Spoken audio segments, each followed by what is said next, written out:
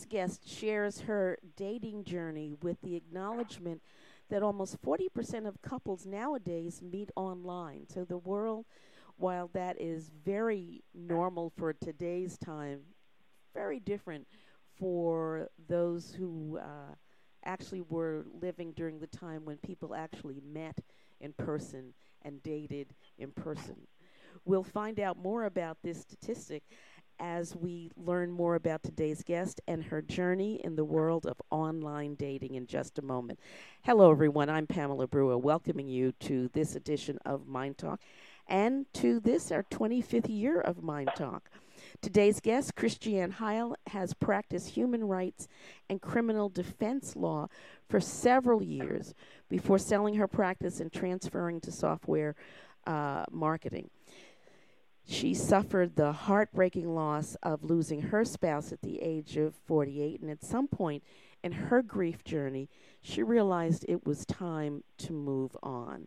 Christiane, welcome to Mind Talk. Thank you so much, Dr. Brewer. It's my pleasure. Now, Christiane, in your previous life as a practicing attorney, and then with the loss of your husband, it would be very easy to understand if you had decided to give up on relationships altogether. But you didn't. No, absolutely not. Certainly, I had a fair amount of time where I was in grief and processing the loss of my husband. We'd been together for 10 years. But I hearken back to the fact that he had actually been married 3 times, and 2 of his marriages were exceptionally good in his own words. I was that second marriage. And so I felt as if I had an implicit permission from him to go out and find another greater than 2 relationship. In other words, I called my book 1 + 1 is greater than 2, because the sum of the parts, when you find the right person, is so much bigger and better than you ever imagined. And it was almost as if he had given me tacit permission to do that. I still had a long life ahead of me. He died when I was 48. So I felt very encouraged by that after I'd come out of the grief process. You know, I was going to ask you about the title, 1 + 1 is greater than 2. And, of course, the subtitle is the online dating guide for women over 50. So thank you for sharing that, because I really was curious about that. When you first began to approach the idea of online dating, did that seem like an odd thing to consider, or did it feel sort of like a comfortable next step? Well, for me, I have this background in technology and a strong leaning towards math. I was pretty good in math at school. I'm left and right-brained, so it was no coincidence that I also fell into being a lawyer and marketing. I loved technology, and I worked in Silicon Valley for a long time. Internet dating seems like this incredible intersection between math and romance. And so there was no question in my mind that it was a unique opportunity at this time in my life. Certainly not one that I would have had 30 years ago if I had been born earlier. So I was actually really curious and somewhat excited to try it. You know, there are many people, certainly nowadays, who are involved, as you said, who are involved in online dating. 40% is sort of a huge number. What do you say to the people who say, you know, there are so many online sites, so many are free, what do I have to lose? I'll just go with the free site and see what happens. Yeah, well, it's certainly understandable that for people who want to put a toe in the water, that they would start with a free site. And there are quite a few free sites that are fun and very accessible to get on. But in general, I would caution against using a free site exclusively or even relying on one. In fact, I have 7 easy guidelines that I recommend. And the first one is use a paid dating site. And what I mean by that is use at least one paid dating site. An example would be Match.com, although there are many other good ones out there. And the reason for that is the barrier to entry is higher when you're using a paid site. Somebody's having to take out a credit card and make a payment, which is akin to a commitment. And for a lot of these paid dating sites, you have to write a profile and certainly put up some pictures. And so what happens in my experience is people who have thought and prepared for dating again, who aren't just doing it on a whim, will gravitate towards the paid sites. There's going to be a higher preponderance of those people on the paid sites. And just to give some color to this, in my experience, from what I heard from friends and also from what I experienced, when I was on a paid site, there were fewer, shall I call, people who were actually already in a relationship or were even married on these sites. So in other words, if you're on a free site, anybody can be on there. Right. And there's a greater number of people who aren't really serious or even available for a committed long-term relationship on free sites. Now, that's based on my experience and what I heard from other people, but it makes sense to me. So I was a heavy user of a paid site. You know, as I think about it, you know, you could have an argument with your spouse and jump on a free site and you're up and running in minutes. So it does make sense that you are needing to be more intentional if you're actually doing a site on a site that's paid. But let me ask you about pictures. Many people, certainly women, often really uncomfortable about the idea of posting their picture, really putting themselves out there. May post somebody else's picture, may post a picture that's 20 years old. What's your thought about the requirement for pictures? Well, first of all, I think it's really important to put representative pictures of yourself online. You don't have to put 10 pictures up. You do not have to put a picture of yourself in a bathing suit or in shorts up. In fact, I would caution against any kind of cheesecake photos. But it's only fair to the other person to put up a picture of what you look like today, because you'd have the same expectations of them. It puts a face to your profile and to your name. And in fact, pictures can draw the other person in. Certainly, we all know that men are very visual, more visual than women in many cases.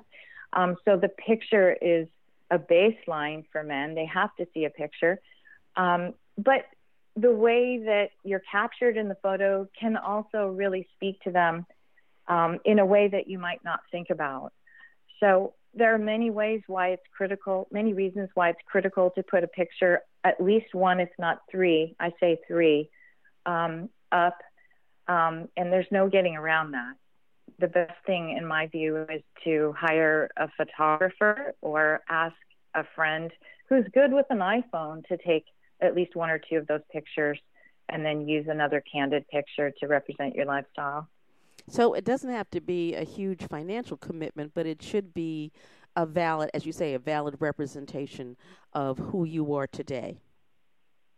Absolutely. And I know some people are turned off by the thought of going out and getting a professional photographer. When I was dating, a couple of my pictures had been taken by a friend of mine who's a wonderful photographer, and he'd left his name and the copyright on the picture. And I remember one gentleman, he was kind of turned off by that, but I explained to him, look, I felt like these pictures captured me. They were candid, and it wasn't a big investment. You don't have to get a professional photographer. An iPhone works fabulously, but try and get somebody who really gets the light in your eyes or captures you at your best angle. Christiane, we're going to take a break, but when we come back, I'd like to focus just a bit on your comment that you need to treat online dating like a business. That sort of startled me. So, again, folks, I want you to stay right where you are. We will be back in just a moment with Christine Hile, who is the author of 1 + 1 is Greater Than 2, the online dating guide for women over 50. You are listening to MyNDTALK. We'll be right back.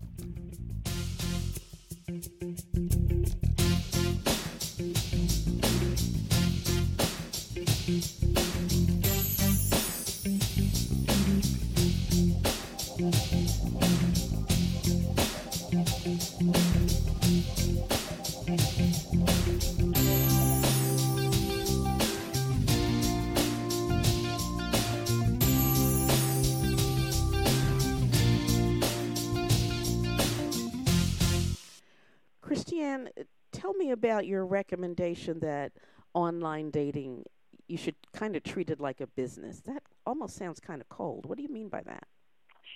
It does sound a little cold, but it made a lot of sense for me. And then when I researched for this book, I met other women who were doing the same thing. They were far and few between, but they seemed to be having the most amount of fun.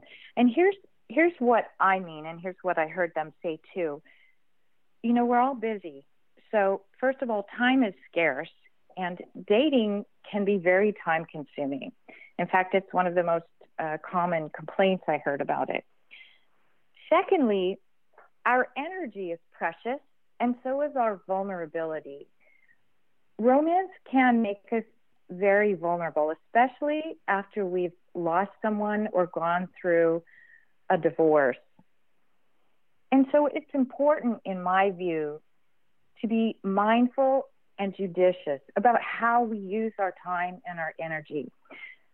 To that end, when you go online, you're exposed to a very, very large, what I call inventory or number of men. Inventory is also a cold term, but it kind of gets the point across. Absolutely. You can you can become inundated by the choices that are there. And you'll also see that many, many, many of the men are probably not going to be a good fit for you. But once you call down the men who could be a good fit, the fact is, when you meet them in person, it's sometimes very easy to see within the first couple of minutes that they are also not a good fit. So I thought long and hard about this process, applied my marketing background, you know, the lead nurture framework, and decided that I was going to spend as little time as possible online and as much time as possible up front calling that list of potential dates before I met anyone in person. And in order to do that effectively, I actually started a spreadsheet. So I would put my top candidates on the spreadsheet, and if we connected online, they would then move over into another column. They were now effectively, you know, a warm lead. We would have an online banter for a couple of rounds. But as a rule, I tried to keep that online exchange as brief as possible and push to the phone, which is why my second dating guideline is push to the phone and limit texting. The phone call gave me an opportunity to hear their voice, understand where they were coming from, validate their identity and what they had put on their profile. Were they in fact really divorced, or were they still married in the process of getting divorced? That was something important that I wanted to know. Did they really work out, or did they just say they worked out? Things like that. For many people, there are lots and lots of other values and qualities that you know they wanted to figure out before they met in person. And so after spending about 30 minutes on the phone, I would then agree to meet them in person. I then had another rule. I have another rule, and it's my dating three date rule, which means that for anyone who passed my phone screen, once I committed to an in-person date, I secretly or personally committed to seeing them 3 times. And all of this references back to my business experience, which is if you're going to do a deal, you don't just meet once. You nurture that relationship. You have a phone call. You figure out what's important to the other person. They want to know what's important to you. And there's an iterative process or dialogue that usually goes on before a deal is clinched. And so in that same way, I compare dating to business. It's a way in which to get into a romantic realm in a safer and I would say higher quality way. You know, part of what you're saying is so interesting because so many times I've talked to folks who have said, we texted and talked for 6 months before we met or 3 months before we met. And you're saying, not such a great idea. Absolutely. If there's one takeaway from a dating process that I cannot underscore enough, it's push to the phone and limit the texting. I've heard so many stories about men who were texting and they ended up being married, or they didn't even live in the same city, the same state, or the same country. As most of us know, there are risks to online dating. There are scammers in many different shapes and sizes. The scam is typically around trying to elicit some money from someone. And my way of combating that was to get a meeting in person as soon as possible. For example, if somebody couldn't meet me, and this is a conversation I would have on the phone with them, if they couldn't meet me in person within 10 days, they fell off my spreadsheet because there was a pretty good risk that they weren't even legitimate or in the same area as me. You know, what's interesting as I listen to your approach to online dating, and I think about your history. I mean, your history is one as a practicing attorney. So you really know how to research and listen, perhaps, with a different ear from someone without those kinds of skills. Would you say that is the case, or would you say that this is just it's just required that you pay attention to what you're doing? I think that anyone can be effective at this process and take advantage of the telephone interview. I do admit that because I was an attorney and conducted discoveries, and I was also a market researcher for a while, I have a pretty good command of what I call the pregnant pause. In other words, I will deliberately leave a gap in the conversation to see what comes out of the other person's mouth. That is a tool that litigation attorneys use, especially when they're doing cross-examination. It's also a method that researchers use to see what the other person says. And it's something that I recommend that people do when they're having a phone conversation with a prospective date. Because, and in particular, women tend to fill awkward silences, and women are often great at talking. I think it's very important when you're doing online dating to be equally good at listening. And this can be particularly challenging when you're dating or about to date a man who is shy or maybe not such a big talker. And I can give the example of my boyfriend who's a scientist. He is not a talker. So when we met, I definitely had to carve out some pregnant pauses. But anyone can do that. Just take a breath when you're in the conversation and remind yourself not to conduct the entire conversation. And, of course, have some questions ready for the other person in your back pocket. Well, you're right. Women often do feel the need to hurry up and fill in a conversation. And, you know, kind of what do you do with the awkward silences? Do you just sit there and wait for the person to speak, or what do you do? Yes, you do. I do that. I actually do a count. So, and of course, I don't do this all the time or even most of the time. But there were certainly conversations that I had where the man was not trying very hard, perhaps. Maybe he was reluctant to talk to me on the phone. He would have preferred to have texted for another 2 weeks. And there were a couple of guys where we never got together because I got such a bad feeling from them on the phone. And in each of those cases, I would deliberately leave a pregnant pause or a silence, and I would count to 3 and see if they came up with a subject matter. And if they didn't, this gave me pause, a little bit of cause for concern. If I felt like they were just shy and struggling, I would throw them a line and ask them how they like to spend time on their birthday or where they were planning to go on their next vacation, something light. But I did do a 3 counts in my head just to see what would happen. And again, those are isolated cases, but it's an important tool. You stress, one of the things that you stress is the need to be clear about what it is you're looking for in a mate. And I suppose what you're looking for. Are you looking to date? Are you looking to marry? Are you looking to have a baby in 3 weeks? I mean, what really are your goals for meeting this guy? Can you say more about that? Yeah, absolutely. So what I find is that almost all women that I have spoken to, they say that they're picky, and then they tell me what they want in terms of a man's appearance, and they would like him in an ideal world to be affluent or at least have a job. But what I don't hear them say in some cases is how they want to feel when they're with that person.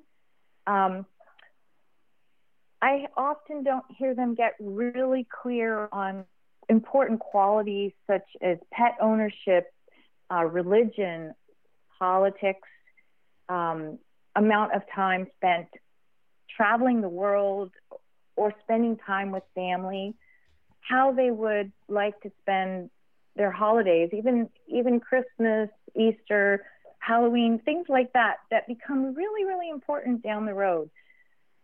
So when you're considering dating, for me, I got really clear about the entire picture, and then I prioritized what was truly important to me. And I'll give you an example. It's kind of a trite example, but when I started dating, one of the things that I absolutely wanted was that this person had to be a skier because I ski. And it turned out that because I live where I live, there aren't a lot of skiers here. So I realized that I was striking out and I wasn't getting a lot of dates. And I went back to my profile and I decided to take the ski requirement out. I thought, well, if I don't meet someone who skis, that's fine. I can still ski with my girlfriend twice a year. And frankly, that would be enough. We're talking 10 ski days that I can actually do with friends on the West Coast. No big deal. So I took it out and I ended up meeting a lot more men. So back to your question about get clear on what you're looking for, get clear on the entire range of qualities that are absolutely critical, and then prioritize those and figure out which ones might fall into a nice to have bucket. Try not to be too unreasonable with this long laundry list of requirements that you have. And try and get to a qualitative place too, not just he's got to be tall, attractive, affluent. Let's get to the feeling part where I want to feel taken care of when he's with me. I want to feel safe, like he has my back, those kinds of qualities. Christiane, we're going to take a break, and when we come back, I'm going to ask you a question that is probably the first question that people ask themselves. Folks, don't go away. This is Pamela Brewer. You're listening to Mind Talk, and I'm having a conversation with Christiane Hile, who is author of 1 + 1 is Greater Than 2, the online dating guide for women over 50. We'll be right back.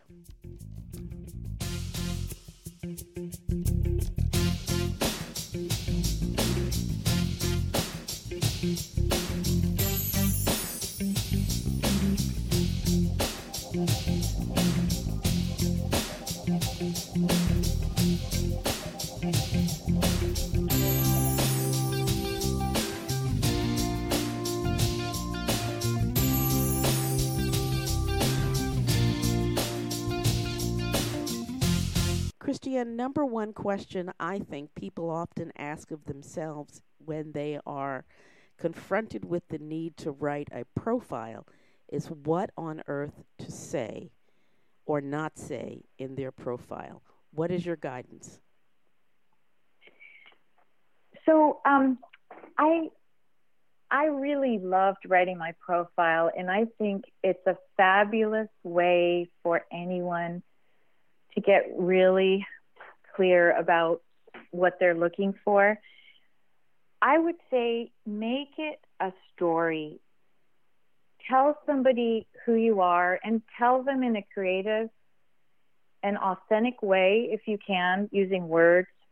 In other words, if you're describing the fact that you can cook, don't just write, I'm a good cook, but write something along the lines of, I can make a fabulous old-fashioned meatloaf with scalloped potatoes, if that's what you like, or I can make you a coq au vin with a red wine, if that's your preference.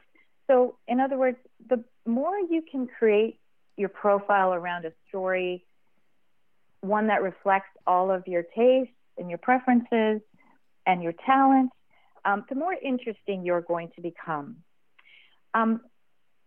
What not to say? Absolutely do not say how long you've been dating. That would be one big no-no. Why? Because I once read this profile. A person wrote that they'd been dating for a long time, and then they said, here we go again. It just felt like they were a dating battle axe, for lack of a better term. It felt tired. It didn't make me want to meet them. It felt like they'd had a string of disappointments, and they were likely going to come to the table with a jaded view of things. So it just wasn't encouraging. And frankly, I don't think it's anyone's business. I think, if you've been dating for a long time, that might reflect your tenacity, the fact that you have a busy schedule, you've been traveling for work. It's nobody's business how long you've been dating until you meet them in person, in my view. And then when you meet them in person, do you tell them? Yes, if they ask. I think it's not that relevant unless they ask you. But I certainly don't advocate lying or not telling the truth. Okay. But I would definitely say try to keep all of your interactions, whether it's your profile that you're writing, your picture that you're posting, your telephone conversation, keep it upbeat, keep it hopeful. What you're doing is you're trying to connect with somebody who is as hopeful as you are, and that upwards energy is really, really, really attractive. I mean, men find that attractive when you're open-minded, you're curious, you're romantic, you're fun, and that's what you want to convey in your profile. All right, next important question that I'm going to ask you to just give us a hint of a response to as our time draws to an end. What about sex? Mm-hmm. Do you have sex in the first date? I mean, a lot of times I hear people saying, well, you're not getting any younger. We might as well go ahead and have sex now. What do you say to that? So, no sex on the first or second date, up to you if you want to have it on the third date. And I do think that most of us now feel like time is fleeting. So, I would say third date or thereafter. All right. That's very clear. Christiane, tell us how people can get more information about 1 + 1 is greater than 2. Yes, absolutely. On my website, which is ChristianeHile.com. And Christiane, would you quickly spell your name for us? ChristianeHile. Okay, terrific. Thank you so much for joining us today. And honestly, thank you for writing this book. There are many people who will appreciate the clarity of the guidance and the experiences that you share. Thank you for that. Oh, my pleasure. I had a lot of fun. Thank you so much. And folks, thank you for joining us today on this edition of Mind Talk. Mind Talk is brought to you regularly as a educational and entertaining conversation, and it is not intended to replace any work that you may be doing or intend to do with a clinical professional. If you would like to email me at pamela@mindtalk.org, I would be happy to hear from you. That's PAMELA@MYNDTALK.org. I look forward to your joining me on our next conversation. And remember always, if it's unacceptable, it's unacceptable. You take care.